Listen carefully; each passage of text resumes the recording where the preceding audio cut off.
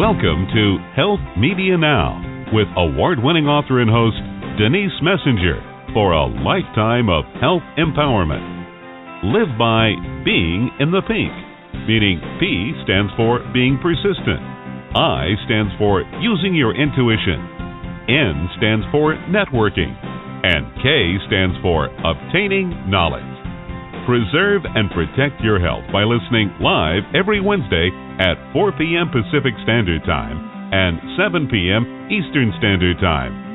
Our guests entertain and share cutting-edge information. They share with you what may have taken years to achieve through experience in their field. Become inspired and motivated. Reach your full potential with fascinating tips and products. Receive a lifetime of benefits from authors, doctors, practitioners, healthcare providers, and learn about exciting new products. You asked for it, and we delivered. Now, here's your host, Denise Messenger. Hello, listeners. Welcome. Today is November 5th, 2014. Our show today, we're going to be talking about pediatric hypnosis therapy. And I have a wonderful guest, Kelley T. Woods, with us today. She is a certified hypnotherapist. She's had her own private hypnosis practice since 2002 in Mount Vernon, Washington. Along with having a broad experience set working with adult clients, she's considered a thought leader in the field of pediatric hypnosis. She's also co-authored the book called Secrets of the River, Riding the Creative Wave in Pediatric Hypnosis and Family Therapy. And she did this along with a British family therapist named Nath Welch.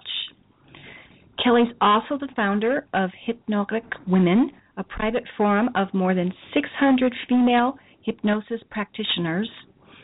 And she serves as a moderator on hypnothoughts.com.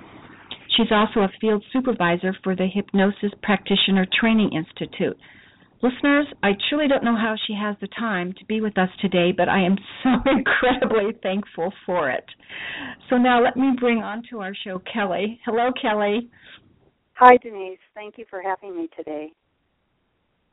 Great that you're here with us. Thank you. I always like to ask my... Excuse me? Go ahead. Oh, I always like to ask my guest how they got on the path that they're on today. Would you inform our listeners about this?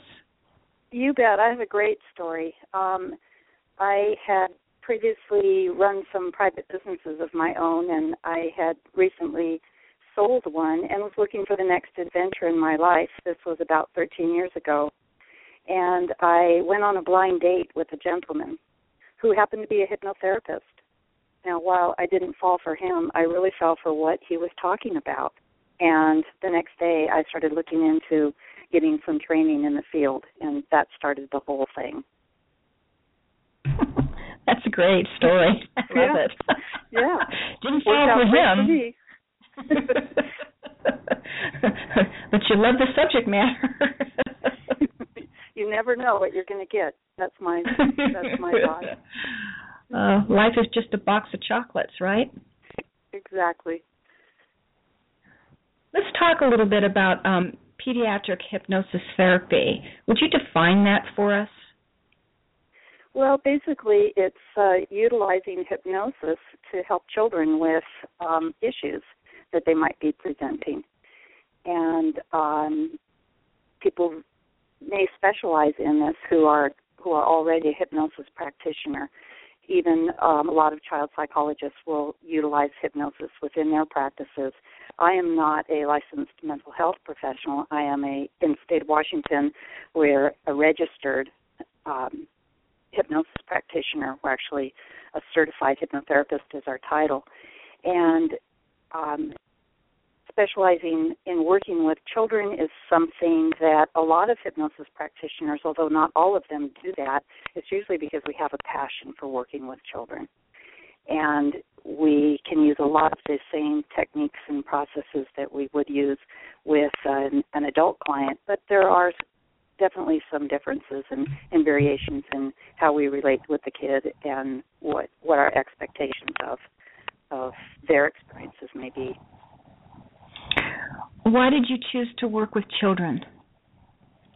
I think that was something probably that came as a result of me being a mother and being around my own 3 children for years, obviously. And I also happen to be a practitioner of karate. I've studied it for almost 13 years now, and I'm the holder of a second-degree black belt in Shito-ryu style of karate. And within that journey, I worked with a lot of the children in our dojo and just had an affinity for them and helping them increase their own mind-body awareness and helping them move past fears just seemed to be a natural to move into my hypnosis practice, too. Who are typically your clients? In other words, we know that they're children, but are there specific maladies that are involved? You know, kids can present with all kinds of issues to a hypnotherapist, Denise. You know, if you think about the state of our culture right now, it doesn't take much to consider where kids fit into that picture. Our stress levels are pretty high, and kids' schedules are fairly full, in fact, often overbooked. I think that the parents nowadays, and this has been going on for a while, we really want our children to have more experiences and more opportunities than we might have had. And in that endeavor, sometimes the children lose that sense of being a child because their days are scheduled from the very moment they wake up until they fall into bed at night. And so this can really move kids into being stressed out, and we know that stress is often the root of many physical problems that people present with, and that applies to children too. Anxiety is something that I see more and more coming into my office with children. Kids have fears and even phobias. They might have physical problems like bedwetting. There's not much worse for a 13-year-old boy than to have a bedwetting problem. Mm-hmm. You know, and it doesn't have to be, you know, all problems like that. Hypnosis can help children with improving their focus, their memory retention, or, you know, assisting them with things like test anxiety. Many of the kids come in looking for some help from changing some of their habits that they're struggling with, like nail biting, or one that I've worked quite a bit with is hair pulling. Trichotillomania is something that is really not that uncommon, and hypnosis can be very effective for it. And we can also have things that are related to eating and diet, so picky eaters, and we have some fun interventions that would help promote an expansion of taste preferences for children. So, you know, there are just so many ways that children can be helped. You know, I also have certification in using hypnosis for pain relief, and unfortunately there are children that are suffering with chronic pain or going through medical treatments, and hypnosis can alleviate and reduce their suffering from those treatments also. Do children respond quicker than adults with hypnosis? They respond very easily, and the reason for that is that a lot of people in my profession, and I tend to agree with that, believe that young children in particular are almost in a trance state normally. They're really actively engaged in their creative imagination, and so it's easy to harness that, to just step into that world and utilize it.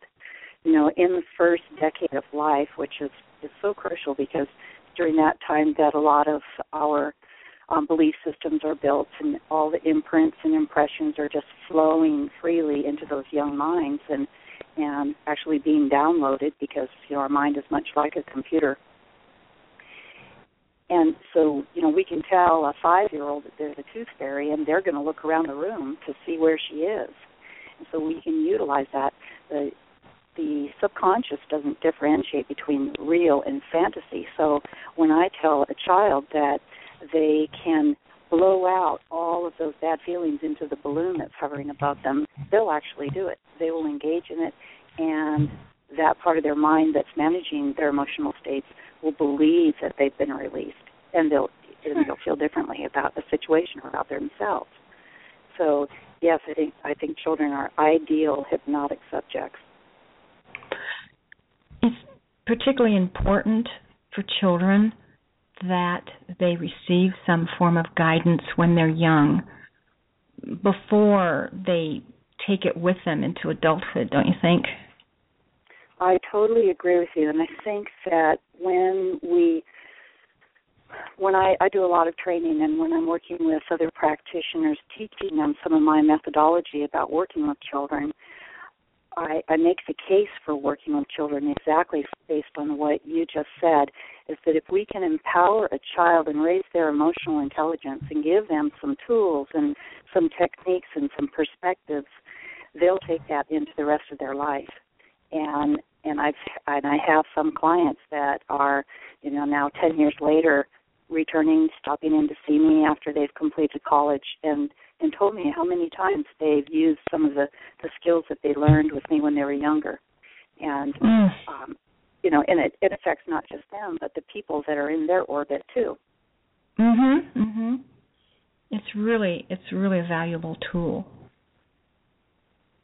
I suppose, too, children don't know what's best for them in a lot of ways, but when you guide them, that really helps them in the future. I think so, and what a lot of parents and caregivers and teachers can encounter is trying to make a child do something that they don't want to do. And one of the natural inclinations of our mind is to resist. And so some of the skills that a hypnosis practitioner would use would be to creatively step into that child's world and align with the child so that together they could find out what will make improvements happen, so that the child can then learn to make more positive choices for themselves. And really it comes down to empowering the child. I believe that children's self-worth is not based on what they are told. And a lot of people make that mistake. They'll tell their child how intelligent they are, how skilled they are, how talented they are, where that actual self-worth is built through experience, through the things that a child accomplishes. And what's wonderful about hypnosis is, if you remember when I mentioned that the subconscious mind, which is the realm that we play in hypnosis, doesn't differentiate between real and fantasy, I can guide a child through having positive experiences and overcoming obstacles, achieving goals, and that part of them will feel like they really have accomplished that. And it can release self-limiting doubts and fears. So how do we develop the skill set and the ability to use it? You mean are you talking as a parent? Yes.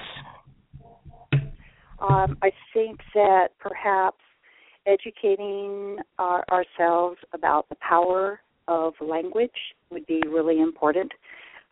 Just as a parent, you are a person of influence, especially, like I mentioned, in that first decade of life. And, for example, if a parent is smoking a cigarette and then telling their child, don't do this, this is not healthy, the real message that's getting into the subconscious mind is, here's someone I love and admire doing something. And that lands in, because the subconscious mind is not judgmental. It's not really deciding, is this a good thing or a bad thing. It's just relating and associating that to this person of influence in the life. And so there's a higher chance later that child will pick up that habit despite what the parents said. And so really knowing that it's our language that we're using with children, but the way that we're communicating is also nonverbal. So paying attention to that, educating and raising our own emotional intelligence. For example, using the phrase "don't." is very unhelpful. And you might remember when your child was young, if you were to say, don't spill the milk, that it was only a few seconds later that the milk spilled, or don't slam the door and kaboom, there it goes. Because the subconscious mind doesn't consider a void. It first has to think of what you're telling them not to do or not to think of. Gee, don't think of chocolate cake if you're on a diet, and there it is. And it's almost getting the message to do that. So rephrasing the way that you're communicating those messages and your desires instead, drink your milk carefully or shut the door quietly. These would be more positive ways that would get the desired effect. That's really good advice. Yeah. Do you have any particular, say, really challenging case with a child to share with us that was an amazing turnaround? I'm sure you probably have many, but... I have. I've had so many that, and each experience with a child is wonderful in that I learn from these little people every time, and I think, when you're in a rewarding occupation is when you're constantly learning. That's, I try to have a beginner's mind, and I think that's a value that I have. I had one this last year that was a 4-year-old girl who had a hair-pulling habit, and she had started as a baby nursing. She would self-comfort while she was nursing and pulling at her hair. Well, it had progressed to a point where she had very little hair left and was wearing a bandana, and she had a lovely family. She had a little baby brother and 2 awesome parents. They were referred to me. They had seen medical doctor, and they'd also gone to a behavior therapist and really had no success to that point. And so this wonderful little child and I had several sessions kind of spaced out over a several-month period, and she had pretty much resolution of the problem within a couple of sessions. And it was amazing because all I had to do was step into her fantastic little imagination and help her sculpt the answers. And we did a lot of narrative therapy, storytelling, and creating the answers. And one of the things that I found that is most marvelous to do, and a lot of your listeners can do this, when their children are struggling and looking for help and solutions, is to reverse the role. And what I will do is I have a comfortable office here, and I have a swivel chair for myself, but I will actually lie back on the couch and let the child sit in my chair and take on the hypnotist role, and I'll present with a problem, and I'll put my hand on my forehead and say, oh dear, I don't know what to do, and I'll make up something, and the children will come up with solutions. I had one little guy, he was maybe 5 years old, and he looked at me, and he was very serious, and he said, you need to take a breather. And then he went on to just give me a great rhythmic breathing lesson. That's so funny.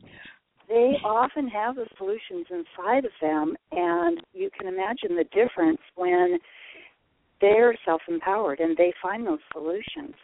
So having them imagine characters or having them discover a superhero that can come and save the day. These are often creative ways to solve issues and while we're empowering the child. The child that was pulling her hair, it sounded like she started almost at an infant stage. Is that correct? Right. And, I think that a mistake that a lot of people make is to assume that there was some problem, some dysfunction that sets a habit like that into place. And hair pulling, that can happen. It can, be just a way our psyche deals with stress or anxiety. But in this case, it was just a habit. It was just a little self-soothing thing that started and then became entrenched. I know you're familiar with neuroplasticity and how, those neurons that fire together wire together. So in this case, that little brain, which, by the way, at that age, they are, the brain is growing at such a fantastic rate and then pruning off old pathways that are becoming obsolete. So that's another reason why it's great to, have these interventions early. And so it was an automatic response for her. And she wanted to have long, beautiful hair. She didn't like having just half bald head either. So it was below her conscious choice and decision to do that. That as she started having success, that part of her mind was able to shift and grow some new pathways so that when she did have some stress, and everybody has stress. A lot of people don't realize that small children get stressed. They worry. They have fears, and and they need to have ways that they can process that. And so, we just came up with a few different remedies that we can use for her. And one of the problems was that she was actually doing it in her sleep. And so we were able to solve that by coming up with a special sleeping potion. And I had a lovely little bottle that had some lightly scented perfume in it. And so she got to dab that on her pillow, and that calmed that activity while she slept. So, that's amazing. Hypnosis isn't magic, but it can feel like it, especially to children. And in fact, I think that's what really intrigues them. And it's always important that when a parent contacts me, one of the questions they'll ask me is, well, how do I explain, who you are, and how do I introduce you? And depending on the child's age, but usually when they're younger, I will say, well, I'm an imagination expert, and let them introduce me that way so that it separates me from maybe some of the other clinical encounters that they've had.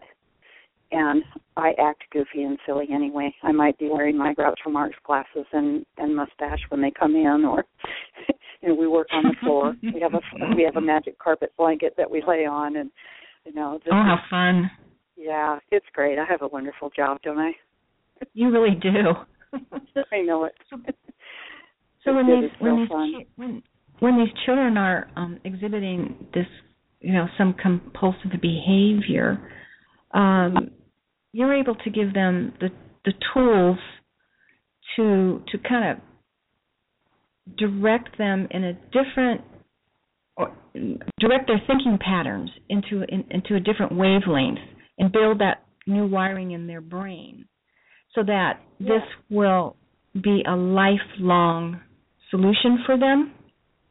It is, and not just for that particular issue that they're presenting with, but giving them a template so that if they run into things like that again, they'll know how to restructure it themselves. And, it might be as simple as teaching them what we call an anchor collapse, and that's a way where we can let one entrenched pathway subside while we're encouraging another positive one that we want. And that, combines some physical gestures that are anchored to it. And so we can teach a specific technique for, kids as young as 6 years old can learn that. I found that teenagers in particular are really open to learning. They love to learn, and they are also, as centers of their own universe, really interested in finding out everything about themselves. That's why they have all those surveys in teen magazines. And when we're working with a young person of that age, we're really opening the door for self-discovery. And I will introduce them to tools like an ideomotor pendulum, where we'll have a simple weight on a string, and I'll teach them how to set it up as a way to communicate with their subconscious mind, because tiny muscular movements are generated from the mind, and they come out in a swing pattern in that pendulum. And these teenagers are fascinated. I've often done group sessions with teenagers, and they construct their own pendulum, and then I teach them how to use it. And that way, they can really investigate how they truly feel about things.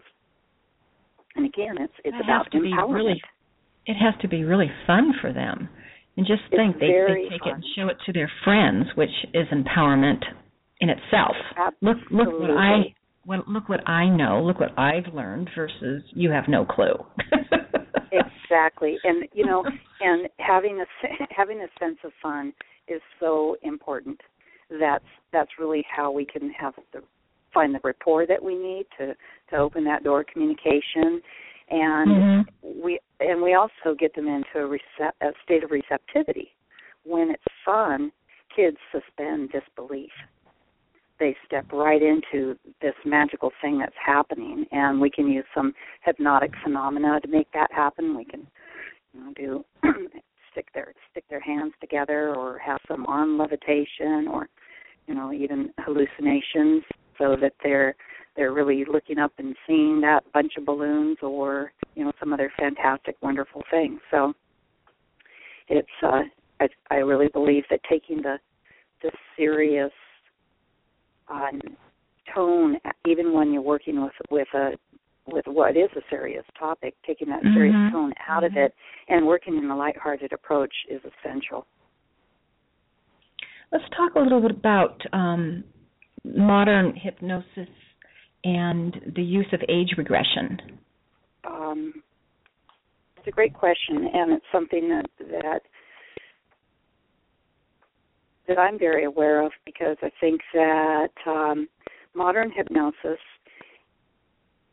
and we actually, in Hope Coaching, that Michael Elner and Alan Barsky and I are organized with, we use the term mindful hypnosis. And what we mean by that is that it's more of an interactive state. It's not a matter of someone just coming in, closing their eyes, and me doing something to them. But it's a collaborative effort. It's where together I'm guiding them and teaching them, and then they are learning and practicing things. So this is a huge part of my practice, and that empowerment that I was talking about.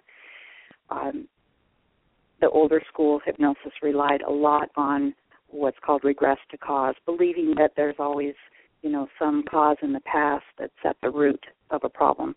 And that very well may be in some cases, but to be dependent on that is limiting, and it can also, I think, be unhelpful for a client, especially if a person is brought back to traumatic events, for example. And I'm very careful to never traumatize my clients. I want them to be having a pleasant and enlightening and lived experience. That being said, I sometimes use age regression with children. And I can explain one time that I did this was with an 8-year-old boy who presented with a picky eating problem. And he had a very limited repertoire. And both he and his parent wanted him to be able to expand it, but he just could not tolerate introducing new foods. And he was a great kid and really loved what we were doing. And in hypnosis, I guided him back in a dissociated state to a younger age when he started being a picky eater. So he was actually observing that from a distance. And he was 3 years old, and it was when the baby brother arrived. And he saw himself there as if that were his little brother, and got some information about it. And then I asked him, at what point do you think it would be okay for that little guy to get over it and to grow up a little bit? And he said, I think probably at about 5. So then we moved to see his 5-year-old self. Oh, my gosh. He's visiting there with his 5-year-old self. It's another brother for him. He's having a great time. He was showing him how to hit a baseball. And I said, well, you know everything about him. What's going on? And this 8-year-old child said, well, he's really worried about his life. He's not sure if he's going to be okay. And I said, why don't you talk to him about that and let him know he's going to be okay, because here you are. And so he had that conversation with him, and that I brought him back up to the present time, and his problem was resolved. So I don't know exactly what happened there, but he had the opportunity to go and have a new perspective from his 8-year-old mature self.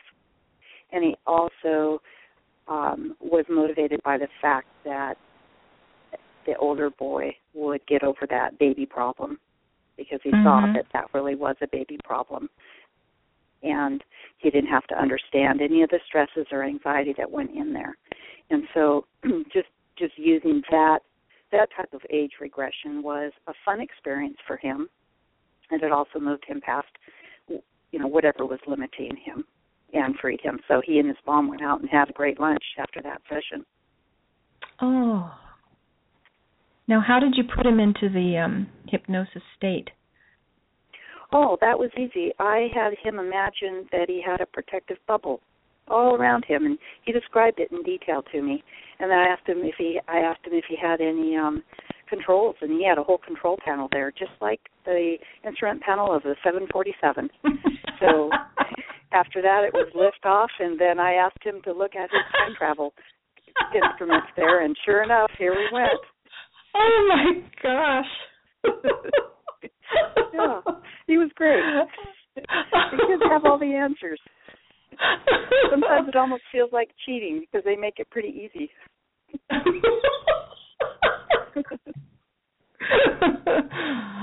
No, they really are wise. They really have wise souls. It's just growing up that destroys that. Well, it is, and I say it that often the biggest problem with children is adults.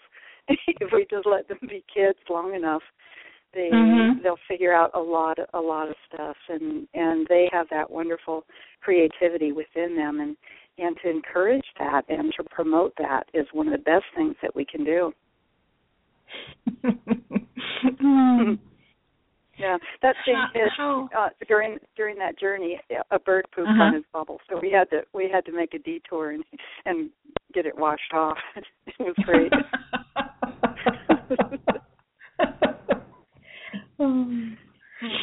I know that you do some wonderful work with sick children, physically sick children, in the pain relief area.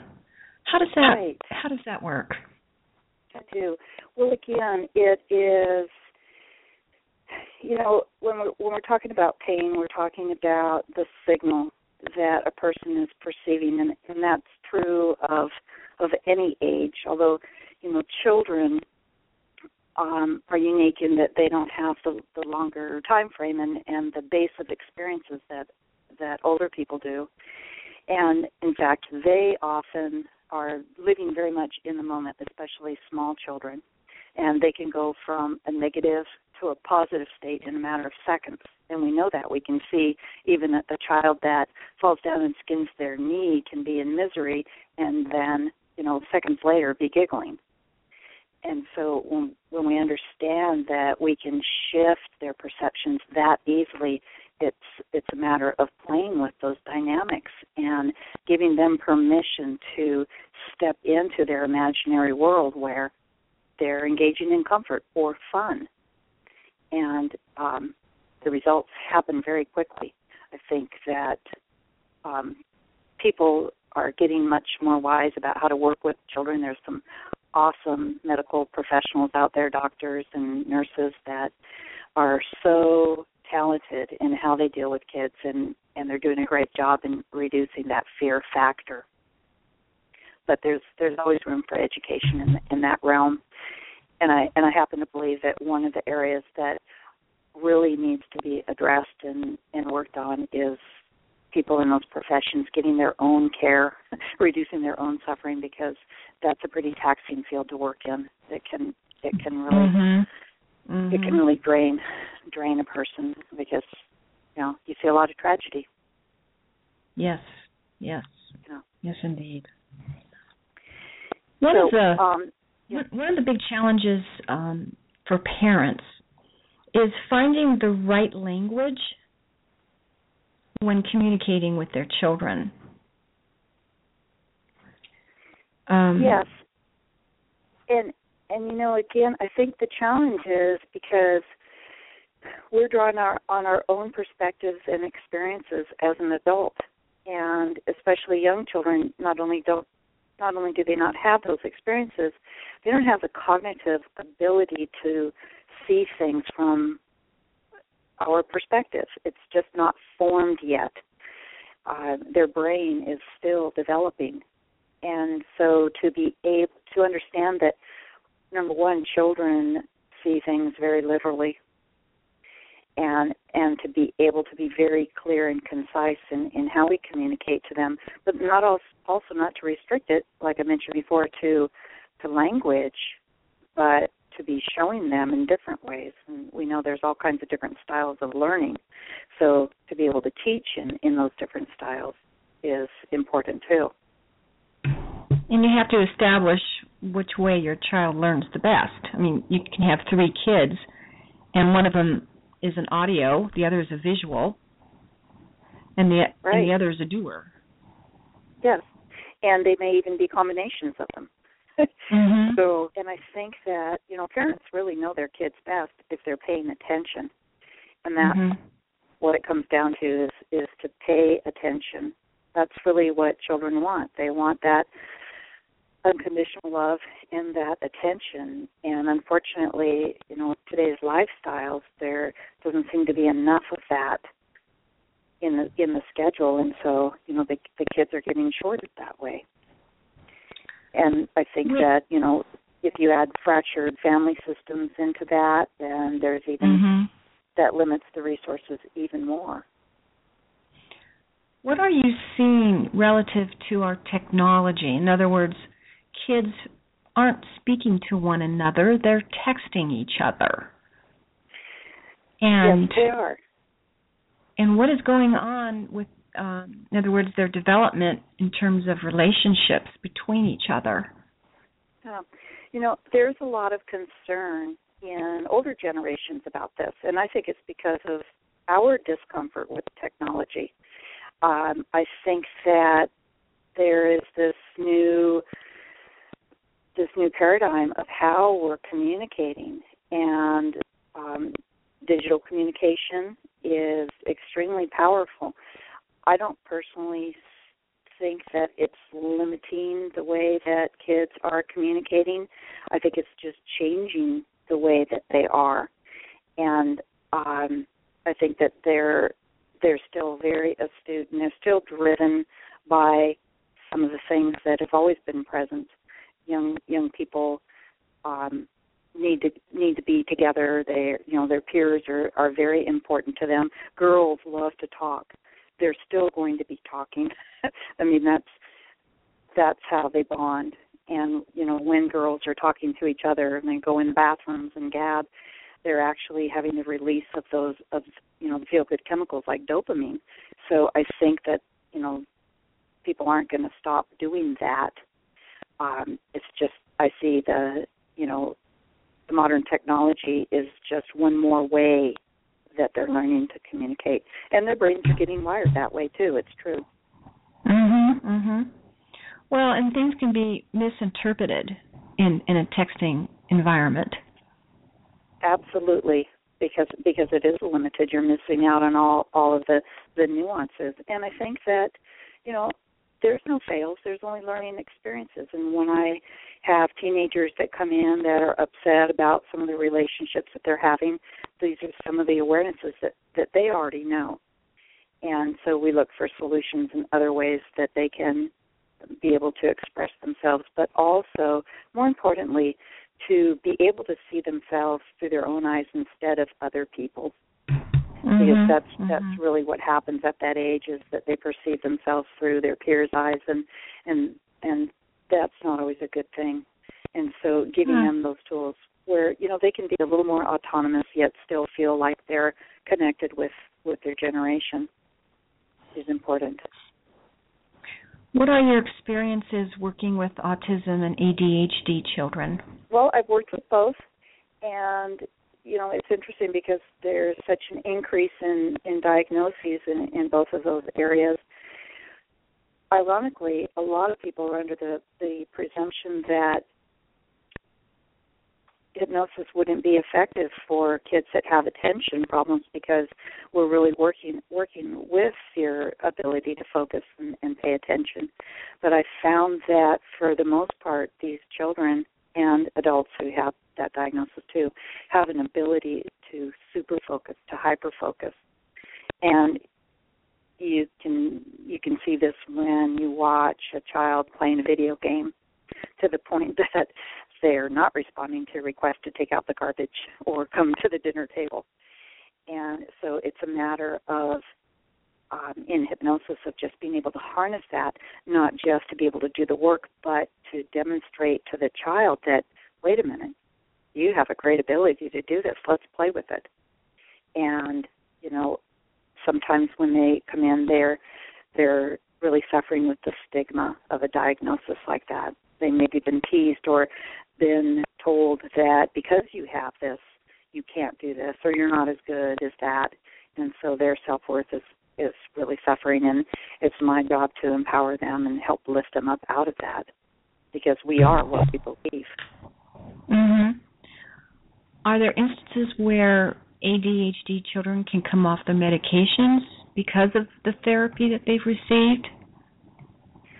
I haven't had that occasion. I try to stay out of that controversial topic myself, and let the parents talk with their medical professionals in that area. For the most part, I get kids coming in here whose parents want to avoid the drug treatment approach. They're looking for some different way that they may be able to address the challenge. Listeners, if you're just tuning in, we're talking today with Kelley T. Woods. She's a co-author of the book called Secrets of the River, Riding the Creative Wave in Pediatric Hypnosis and Family Therapy. What else would you like to share with our listeners today?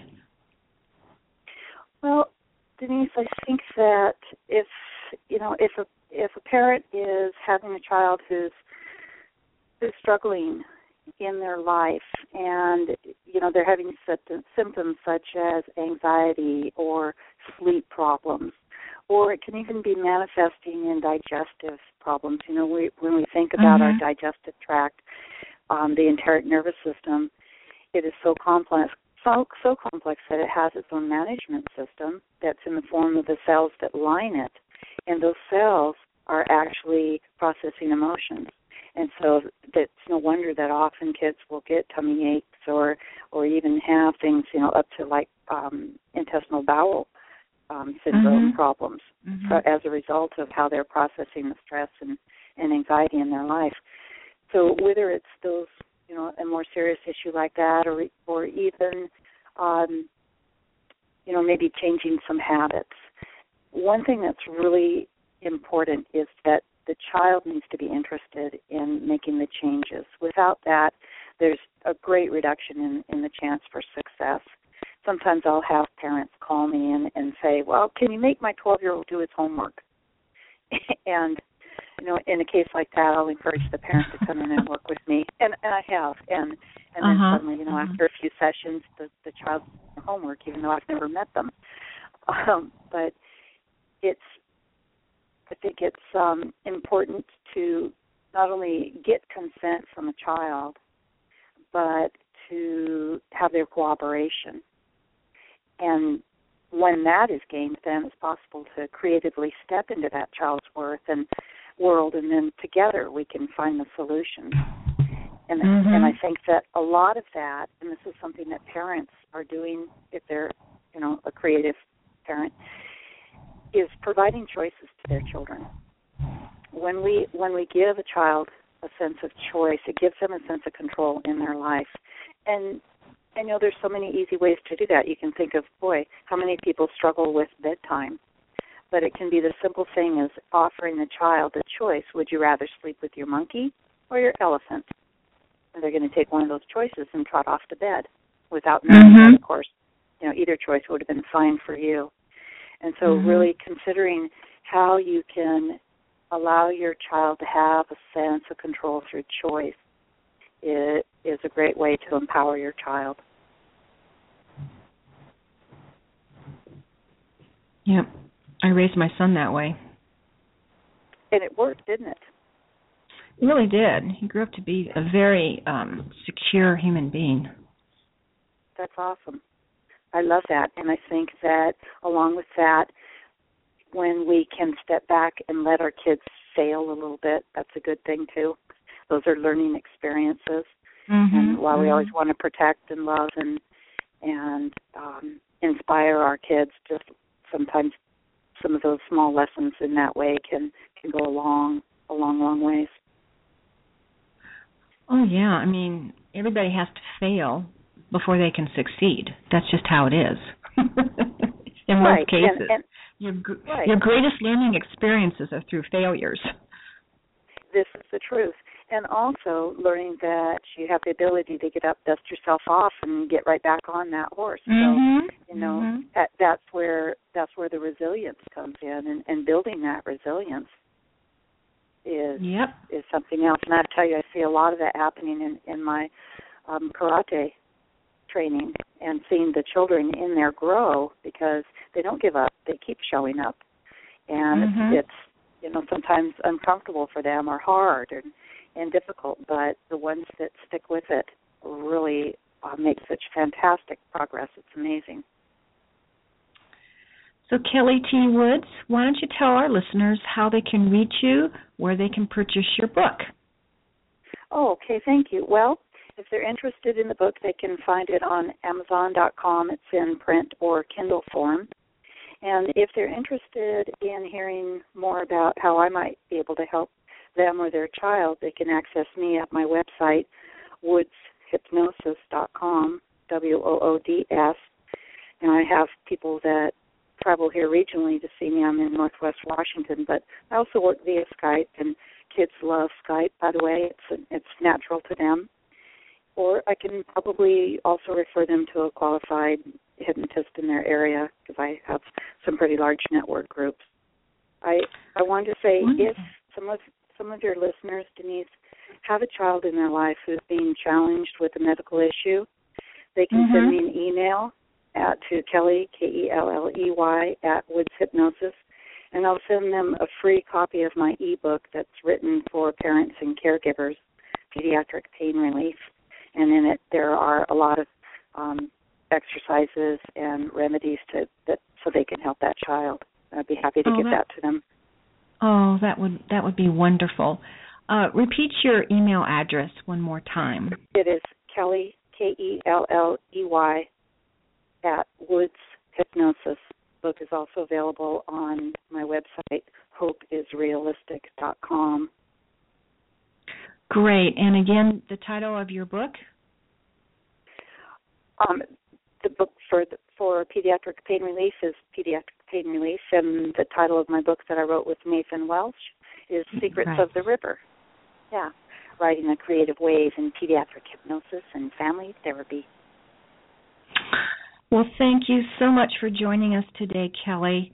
I think that you are providing a wonderful service, not only to children and their parents, but to humanity as a whole. Thank you again. Thank you so much. Thank you for having me. I enjoyed it. Okay. All right. All right, listeners. You too. Bye-bye. Bye-bye. All right, listeners, please join us again next Wednesday for a wonderful show. And take care. Bye-bye for now.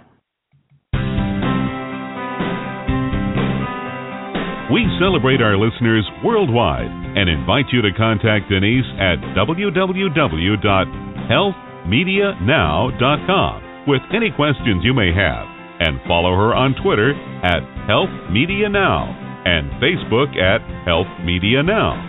For those interested in an advertising campaign on her show, contact Lisa at KnowledgeWorksPub.com. Be sure to visit GotCancerNowWhat.com for information on Denise Messenger's award-winning book, Got Cancer, Now What?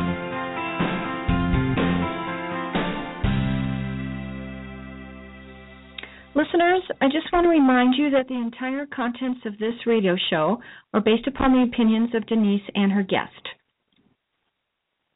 It's not intended to replace a one-on-one relationship with a qualified healthcare professional, and it's not intended as a medical advice.